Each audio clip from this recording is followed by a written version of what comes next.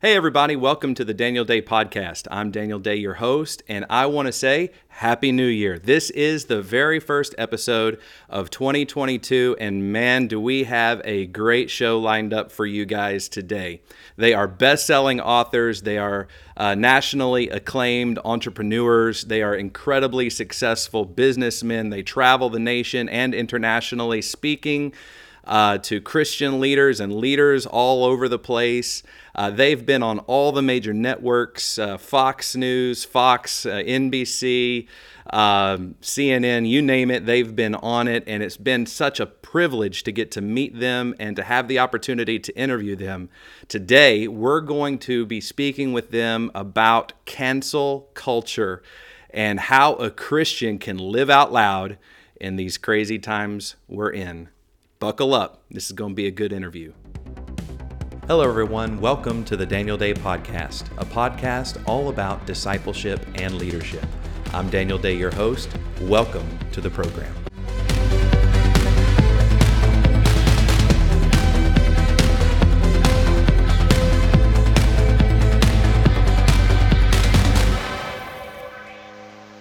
Hey, everybody. Welcome back. Happy New Year. I am Daniel Day, your host, and I am joined with Jason and David Benham. Guys, welcome to the program and Happy New Year. Happy New Year to you as well, Daniel. You're looking really sharp today. Hey, really it's the first time you've ever seen me, so you have nothing to compare it to. So but you look great. The background, I mean, everything works. Yeah, everything works except the hair. I overdid it. I overshot it, missed it a little bit. I was trying to go for what you guys do, but couldn't quite pull it off. Not quite as good looking, but hey, it's all right. It's all right. I just got to be myself. So guys, thank you for joining me on the program. You are my very first interview for 2022. So honored, so excited to have you on the program as we are discussing today a subject that's very near and dear to your hearts, which is how does a Christian respond to the hostile culture that we find ourselves in, be that with a business leader, a church leader, or just a person who's like, man, I really need to know what to do right now because things seem so out of whack. But I can't wait to hear what you have to say regarding this subject. But before we go any further, I'm going to ask David just to open us up in prayer and ask God's blessing over our discussion. Absolutely. I'm glad you asked David because this one will get to heaven. Jason's, sometimes I have to help get his up into heaven. Need a full confessional first. Well, only God really knows who's who here, guys. I mean, that's exactly right. You might be able to fool him. So, Jason, if you can, interject. He might know. He may not know the difference. That's true. All right, let's pray. Lord, we love you and bless you. Thank you for Daniel, for this podcast and this show. May your kingdom be advanced through this. Lord, I pray that you would speak through Jason and me, through our words, through the testimony that you've given to us. And Lord, we just stand right now on behalf of your kingdom here on this earth. And we proclaim that no weapon formed against those who are watching this and listening to this will prosper, that they are more than conquerors. And Lord, that the same power that raised you, Jesus, from the dead lives in them. So, Lord, I pray they would walk in hope, they would walk in strength and in power, and may your name be glorified. In Jesus' name, amen. Amen. For those just joining us, we are with the Benham brothers. They are nationally acclaimed entrepreneurs, former professional athletes. They are best-selling authors. They are businessmen of great success. And even more than that, they are followers of Christ and they are using their faith to impact culture. That's a really quick bullet point introduction, but I'm going to throw it back to the Benham brothers and give them an opportunity to better introduce themselves to the audience and then lead us right into our subject matter today, guys, and how we as Christians can live successfully in this culture. Introduce yourself to our audience today. Well, I'm Jason. This is my twin sister, David. And if you're not watching and you're just listening, well, then you don't know which one's which anyway. It doesn't matter. But Jason's voice is a little deeper than David's. It's a little more manly. But my brother and I were raised in Dallas, Texas by a preacher dad. God got a hold of his life. And my dad was, before he was a preacher, he was a drunken bum. Didn't want David and I to come into this world. He actually asked my mom to have an abortion course, my mom said, absolutely not. And so we came along about a year after we were born. My dad got radically saved, and then he surrendered to be a pastor, moved our family to Dallas, Texas. And so we were raised by a pastor. But then it wasn't too long into his pastorate. I think we were probably 10 or 12 years old when my dad really felt pricked in his heart about the issue of abortion and seeing moms taking their babies' lives, feeling as though they had no choice. And so Dad really started to do some soul searching. He told my brother and I, he said, I'm going to move the church office out of our home, and I'm going to move it next to the busiest abortion clinic in Dallas. And so little did he know that one of the workers there was the Jane Roe in the Roe versus Wade Supreme Court case. Her name was Norma McCorvey. About 2 years after my dad moved his office there, with the witness of my dad and several other of the employees there that he had in the pro-life office that he had, his pastoral office, that was also a pro-life ministry, Norma gave her heart to Jesus. It was a great story. About 2 weeks after that, Norma's gay partner, Connie, gave her heart to Jesus in our living room, right? Knees on the floor in our living room, gave her heart to Jesus. And so this was, how long ago was that, Dave? About 30 years ago? About 30, 35 years ago, this all happened. And now we're seeing in Canada how conversion therapy, what happened to Norma, is now illegal. Like, she was converted, and we as Christians are seeing that Jesus is in the conversion business. He was the first conversion therapist there was. And so our dad trained us how to be biblical thinkers and how to be bold for our faith, because back in those days, he still had his church and he was pro-life, but then all the vitriol of hell. I mean, he was just getting people like threatening him and all sorts of stuff, calling him anti-women and all of this. Of course, we knew nothing was further from the truth. We saw our dad get cuffed up and go to jail. We saw police officers using pressure points under his jaw and bent his thumb back. He still to this day doesn't have feeling in part of his thumb because of how far it got bent back from a police officer. So David and I, you know, when we talk about police brutality, we lived through that. We didn't experience it ourselves, but we saw our dad experience it. And yet at the same time, he also recognized the rule of law. These police officers were doing their job. And yet our dad was standing boldly. So we saw this from a very young age. Then we decided we were going to go to Liberty University in Lynchburg, Virginia. We played baseball there. Out of Liberty, we both got drafted to play baseball. I was drafted by the Baltimore Orioles. David was drafted by the Red Sox. We both ended up with St. Louis. And then we played maybe 3 or 4 years and realized that if the ticket wasn't to the big leagues, then we just needed to go ahead and let it go. So we let the game go. And what we minor learned, leaguers. Yeah, well, what we learned, and this is David speaking, what we learned is that when God gives you something, you got to hold it with an open hand. You don't have to grip it with white-knuckled tenacity, because if he wants to remove it and put something else there, he's going to have to pry your fingers back, and that always hurts. So when God gives you something and it's something he wants you to have, and it's a good thing, he just doesn't want you to grip onto it. And that's what we learned in professional baseball, because we had this dream. We were doing Bible studies at every level across the minor leagues that we were at. People were giving their hearts to Christ, and then we were discipling, and it was an amazing thing. But what Jason and I realized was, you know what? I was 26 at the time. I had my second son. I've got 5 kids now. Jason was also obviously 26 and had just gotten married. And so we decided to get out of the game, and we moved to the Charlotte, North Carolina area. And we just remember something that our dad would tell us when we were kids. He would say, boys, if your theology is not your biography, then your theology is worthless. Wow. And so in other words, if what you think about God does not translate into your hands and your feet with how you act, then it doesn't matter what you think. And so we just said, okay, we want to take the principles of the Bible and apply it into the marketplace. And after we started our first company in 2003, gosh, 7 years later, by 2010, we had 100 offices across 35 states. And then we started growing other companies and building them. And it just took off. And it was so exciting what the Lord was doing. And at the height of our business, at the height of our success, is when a production company came to us and they said, would you guys be interested in reality TV? Now, remember, when God gives you something, you got to hold it with an open hand. We're like, hey, yeah, we'll take a show, but do you know who we are? Have you done all the Right. research on us? Mm-hmm. And they said, oh, yeah, we know exactly who you guys are. We know who your dad is. We know, we've seen the Time magazine reports and all this other stuff, you know, when he was baptizing Miss Norma, who is Jane Roe, and all of these other things. And we said, so this is now in 2013. We said, but there's kind of a narrative, and this was almost 8 years ago now, or 9 years ago. There was a narrative that really was marginalizing and demonizing Christian values.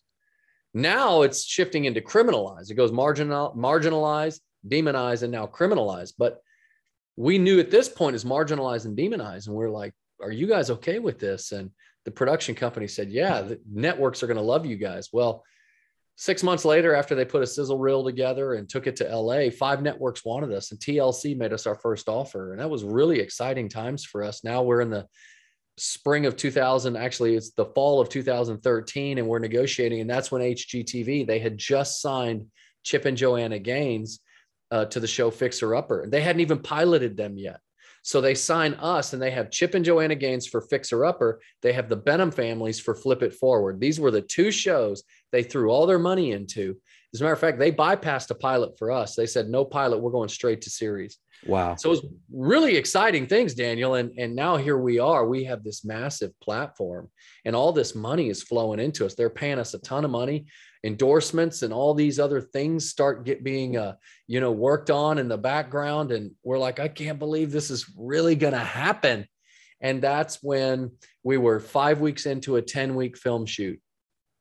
All of the activist groups that do not like our faith, they don't like our values. And now we realize they don't like American values at all. It's not just Christian values. They hate America. They want to destroy. What does the devil do? He robs, he kills, and he destroys. Some people look at what's happening in America morally and spiritually, and they're like, this is insane. Well, of course, it's because it's being operated. This agenda is being operated by a spiritual force of darkness that most of those being, part of it don't even realize they're operating in these spiritual forces. And so Jason and I, we're 5 weeks in, and the general manager calls us, and she was literally crying on the phone. This is the GM of HG Dadgum TV. She's crying, and she goes, I can't believe this is happening to you, but these activist groups will not leave us alone. And it was at that point that Jason and I said to her and to the other executives that were on the call, there is a targeted agenda against people of faith, and we're not going to back down. We're not beating people over the head with the Bible. We're actually living out our faith. And they said, well, they're coming after us. So they started going after HG when they knew we wouldn't bow. They started targeting HGTV. We ended up getting fired. And of course, we wrote a book about it called Whatever the Cost. It became a bestseller. It was exciting. But Jason and I, as we traveled and started spending time speaking to business leaders and speaking to church leaders and just speaking to everyday Americans, we realized people are being gripped with fear. They're being gripped with fear that they're going to lose relationships, or they're going to be smeared on social media, or they may lose their job. We were cancel culture before it became a hashtag. Now, Daniel, cancel culture is just it. It's what happens. Judges get tossed from their seats. Doctors they get their hospital admitting privileges revoked. I mean, it's gone up. Now it's not just bakers and florists and photographers. Now it's a buddy of ours here at one of the largest bank here in our city. He was canned because he wouldn't participate in the gay pride event, and they fired him and then paid him $270,000 hush money that he wouldn't talk about it. I said, he said, David, what should I do? I said, take the money and let me talk about it. but well, guys, this is incredible. And if I may just interject a question here, because going back to some of the things that Jason was saying and how you all were watching your father in those early days when you were younger, and how he modeled Christ-like character while under pressure, while under persecution. How did you take the lessons of your father and apply them to your own situation?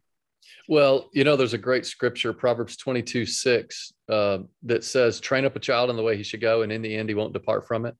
And that Hebrew phrase for train up means to touch the palate of. And what the Hebrew moms used to do back in the day was they would take up vegetables and they would put it in their mouths and they would chew it up real fine. Then they'd take a little piece of it out of their mouth, put it on the tip of their finger and touch the palate of their baby with that food.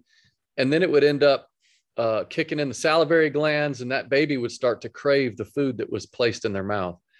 That's the idea of touching the palate. So David and I like to say that leadership is the ability to create an appetite in those who follow you. So seeing our dad's example created an appetite in us to do the same thing. But it wasn't just standing bold. It was the foundation for standing bold. See, standing bold is all about height and breadth. You know, it's like a tree that stands in a hurricane and it does not crash down.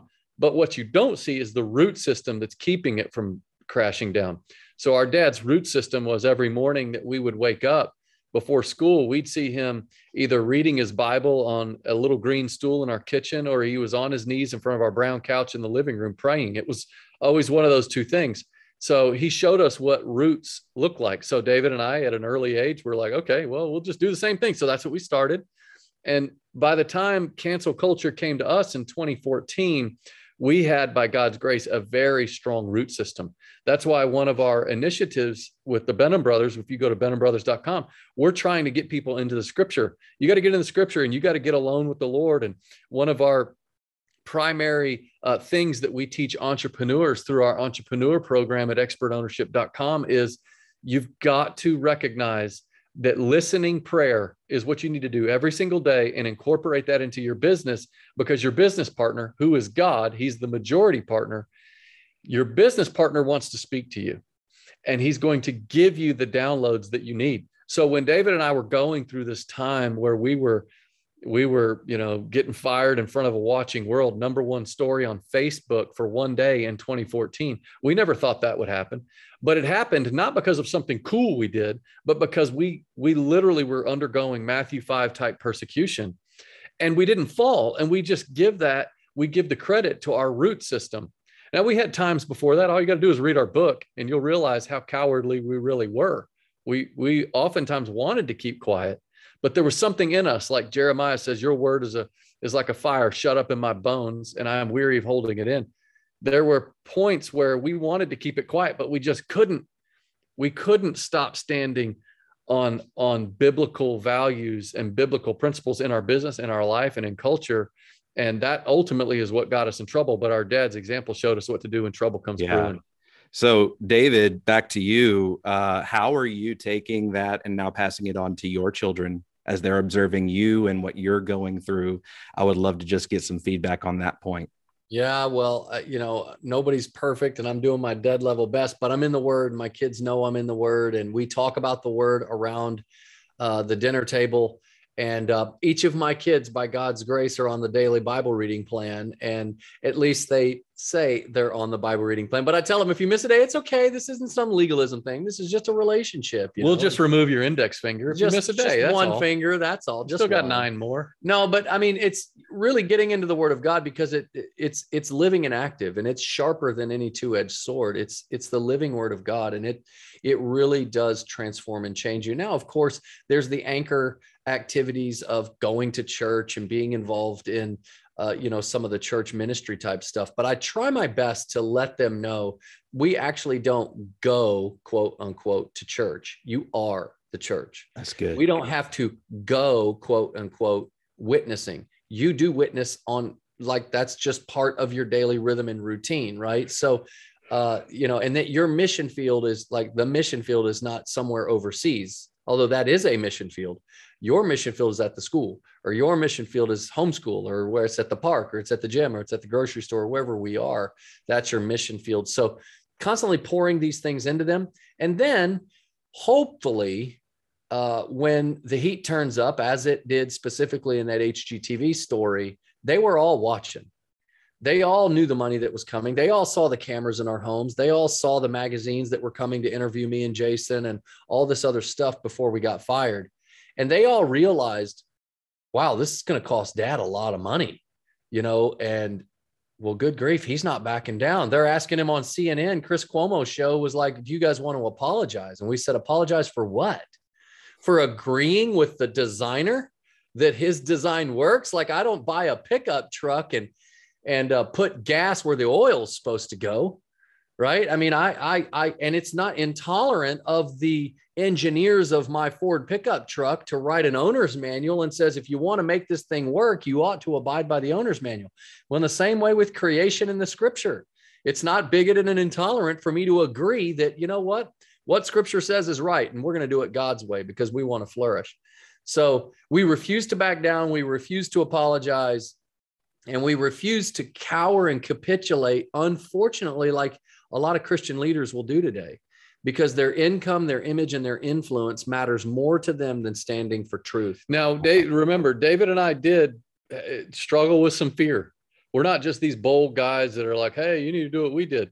No, go read our book, whatever the cost. You'll see how we actually did cave into some fears, and God had to rebuke us and bring somebody to come into our lives to rebuke us for that. But then once you recognize what a sissy you are, it's at that point, then you let the Holy Spirit take over and you're like, all right, I'm going to stand. That's right. Now, I would really love to just take this a step further, because I really appreciate how both of you are being so vulnerable. And you're letting everybody know, hey, we did some things right. We did some things we wish we could do differently, but all in all, God has used it to bring you to where you are right now. And I would love to just have you speak into maybe some practical things that you guys have done to protect and guard your heart. You know, the Bible talks about guarding your heart, for from it come the well springs of life. And you've had every opportunity to be offended. You've had every opportunity to be angry, every opportunity to be resentful, and to have unforgiveness towards your persecutors. So what have you done? What are some practical things you continue to do to keep your heart right before God? Well, first, I mean, obviously walking in humility is a very important thing. You know, humility, as Andy Stanley says, is seeing yourself through the grid of who God is and who you are in relation to him. So that private time alone with the Lord, where nobody else is, uninterrupted time, like not just doing a typical Devo, but literally getting alone with the Lord and listening to him in prayer. Because when you listen and you're alone and you're opening it up and you're saying, God, I surrender to you. What do you want to speak to me? 99% of the time, it starts with conviction. Like he's going to convict you of something first. You're going to have to get that right. And then he's going to start speaking to you. Mm-hmm. Well, that will really help you see people the way that God sees people, you know. And then I would say on the other front that keeps us from folding right now or anything like that, we always remember that there's 3 steps to a vision. There's the birth of a vision, there's the death of the vision, and then there's the fulfillment of the vision. Only when the vision is fulfilled, it might look different than the original birth.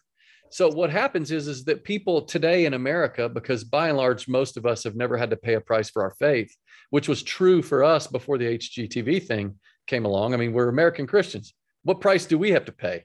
I mean, everything is great, right? Well, so we have dreams and we're told, follow your dreams. Well, what happens if God doesn't want you to follow that dream? So we say the first thing that you have to do is you have to have a vision in your life, in your mind, of what you want to accomplish with your life, with God, and then die to it. Like if God doesn't want you to be someone who writes books and travels the world speaking or whatever, if God doesn't want you owning a company, if God doesn't want you in the NBA or have to be a pastor over a church, die to that. And then he'll resurrect it as he sees fit. And when he resurrects it, you'll have a calmness about you, a peace. Like David and I right now, if we walk through any mall or any airport right now, chances are good we're going to see Chip and Joanna Gaines on the cover of some type of magazine, right? We remember with HGTV how they were talking about elevating us like that. So I could easily see that and feel envious. I could feel like, God, why didn't we get that? Because now their platform is so much bigger than ours. And yet God is, it's like he's a coach saying, I'll put you in the game when I want to put you in the game, and I'll pull you when I want to pull you. You just stay there and keep the jersey on. That's it. So that really helps us, you know, as we continue to move forward in life. Yeah. David? Well, I figured Jason was going to finish that one, and he obviously did not do a great job. I did an awesome job. He did a horrible job. I'm just saying it was like, I'm going to edit that whole part out and just, that's right. You know, that was just not great. Awful. Truly, it's time with the Lord. And there are two Yeah. specific stories in scripture when the donkey carried Jesus into Jerusalem and everybody's laying their cloaks down and the palm branches shouting, "Blessed is he who comes in the name of the Lord." Can you imagine the donkey raising his head saying, "I've arrived"? Right? It was the one he was carrying. So my brother and I have to see ourselves in light of who Christ is in us. And secondly, John the Baptist, when he saw Christ, it was very interesting because, I mean, here is the super uber famous guy, John the Baptist, with followers and all this. So he would be like the Instagram influencer. He's the big dog, and he's got all these followers. And when he saw Christ, he said, "I must decrease and he must increase." Then Jesus goes even further and tells us in Matthew 5 and 6 and 7, and he says, don't practice your righteousness before others to be praised by them. But what you do it in secret. Those three things are the complete opposite of what our culture teaches today. But having time in the Word of God, starting when we went to Liberty at 18, we started reading through the whole Bible. And every year we've been doing that. You can't help, if you really read it and think about it and listen and pay attention to it, you can't help but like, wow, I must decrease, right? Even if God's going to give you a platform or God's going to bless you supernaturally, you still then have to decrease in terms of taking the glory. You just deflect the glory back to the Lord. And we don't always do that. We try to. As a matter of fact, we had a branding company working with us about 2 years ago. And because we were launching this online coaching initiative. And then after about, 3 or 4 months, I was looking at the posts and stuff. And I was like, it's just too much. It's too much of us, I want to promote the material. And yes, there is a level where, God uses us as twins and stuff like that. But I don't want to just sit there and look off into the middle distance in some smoldering stare. It's like, cut that junk out. I can't read the Bible and take myself seriously. Right. So the scripture really is a hammer for us. And unfortunately, in today's seeker-friendly culture in the church, we don't see it as that. We see it as more like we've taken the warning label off the Bible and we put a party invitation on it. Well, if you, Dad would always say when we were kids, if you love Jesus for what he gives you, you'll hate him for what he takes from you. Wow. So we really do love him for who he is, not just for what he gives us. He gave us that platform, but then he took it. And we don't hate him because we love him for who he is and we trust him. Yeah. I'm going to give you guys the last word, and really the direction I'd love for you to speak into is this idea of the platform. And what you just said there, God took it from you. And just listening to your story, it was like he gave you these gifts and skills physically. You had this physicality to play on a professional level. That is an incredibly rare gift. And you're being elevated. And then all of a sudden, God says, that's not the platform I want you on. And then you go through a different path and you're becoming successful. And the HGTV situation, that's not the platform I want you on. And so you have gone on quite the journey, and yet you are on a very influential platform to speak into lives of Christians, especially Christian leaders. And I think so oftentimes we have elevated the platform, but not really talked about the character that it requires to uphold the platform. And that's why we see so many moral failures and so on and so forth. What would you say to the leader today who has been so focused on the platform, so focused on the influence, so focused on the social media, so focused on their name, their book, their agenda, help them to understand it's not about the platform, but it's about what you're becoming, what Christ is doing in you. Let's throw it to Jason, and then we'll have David give us the last word. Okay, so your platform is not a stage for you to stand on. It's an altar for you to burn on. If you see your platform as an altar in which you are to be a living sacrifice, then you're not trying to hold on to it. Remember, because if you're on an altar and you're burning, you want to get off that sucker, right? And God would say, no, you're going to burn on it. Like, stay there. I've given you that platform. Stay on it. What we have to recognize is we have a tendency to go after the platform rather than the person who's supposed to give it to us. And when you do that, you're now enslaved by that very platform that you're going after, or that platform that you already have. I mean, how many of us have been in, have seen pastors who have the answers to what's going on in culture today? in terms of sexuality, sexual identity, in terms of gender expression, in terms of abortion and race and BLM and all. Pastors, spiritual leaders are the biggest and brightest communicators of our day. And how many of them won't even talk about that stuff? Why? Because you're enslaved to your platform, that your platform is more important to you now than the person who gave it to you in the first place. And when that happens, that platform has now become your idol. What David and I would say is confess it as sin, give it up, and you keep your focus on the person of God, not that platform that you don't want to lose. And when you do that, you'll treat your platform like an altar. You will no longer treat your platform like a stage. I would say two things specifically. Number one, I would tell everybody, especially these influencers, read Haggai chapter 1. The prophet Haggai spoke to the people of God and said, is now a time to live in paneled houses while the house of the Lord lies desolate and in ruins. Then he says, repent, go up into the hills, gather the wood and rebuild the house of the Lord. That is crucial. And then if you read Jeremiah chapter 45, Jeremiah told his assistant Baruch, he said, Baruch, is now a time to seek great things for yourself? Do not seek them. See, we are living in the American church. We are living in the paneled houses. We are seeking great things for ourselves, all in the quote name of ministry, when the image of God, when it comes to marriage, is being distorted. The truths of God, when it comes to our gender, or when it comes to the color of our skin, or when it comes to what does true biblical justice look like, when it's being distorted in the media. And literally, it's like the temple of God, which is us humans. We are the temple of the Holy Spirit.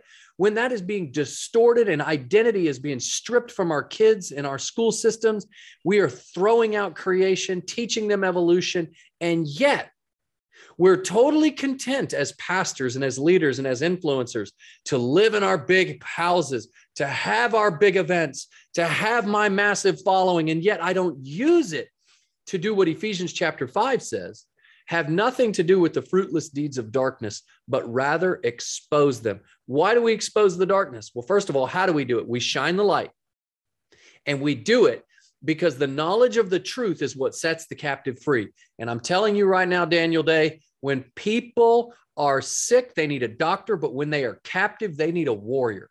And right now, our nation and our next generation is being held captive by vain ideologies, vain educational systems, by ungodly influences through Hollywood and through social media and through music.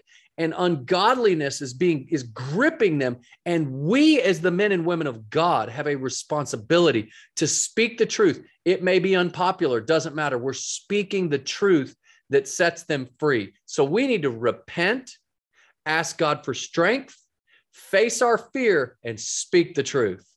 Guys, thank you so much. This has been incredibly meaningful. I do want to say, David, a few times in this talk, you made your brother yawn very big. He did. He yawned so much. You were preaching so well. And yet, Jason, I want you to know, I've heard David did not yawn one time at you, Jason. I know. I kept him riveted. I just want you guys to know, for real though, this has been a wonderful time. And what you both have said has been spot on, nail on the head stuff that I think we all really need to take to heart. I'm going to ask you, David, to close us in prayer the way you began. Jason, I'm going to ask you not to yawn during prayer. It's disrespectful. Amen. But no, seriously, there's a lot of people watching this that I'm sure have been encouraged, maybe some convicted. I know there's been many things you've said that have spoken directly to my heart, and God is saying to use whatever platform or opportunities you have, whether it be in the marketplace or in the church or anywhere, to be that light. And this is the time for the church to stand up and be courageous. And so on that note, David, please just pray for our listeners and ask God's blessing on them. Well, Lord, we just gather before you now. We bow our heads and we pause. And I'm reminded of Acts 4:29, when Peter and John prayed, now, Lord, take note of their threats and grant that your servants may speak your word with great boldness. Lord, they didn't pray their way out of the mess. They prayed for boldness in the midst of it. And so, Lord, I pray, give us that boldness. And Lord, we know, as the rest of that chapter shows, the Holy Spirit filled them, the place was shaken, and they spoke your word with boldness. So God, give that to us. Holy Spirit, fill us in the mighty name of Jesus, and bless Daniel and his show. Mm-hmm.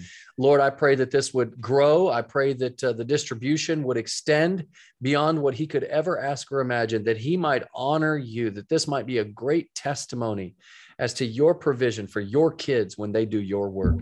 So we love you. We give you all the glory. In Jesus' name, amen.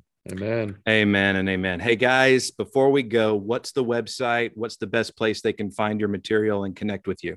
Best place is probably benhambrothers.com.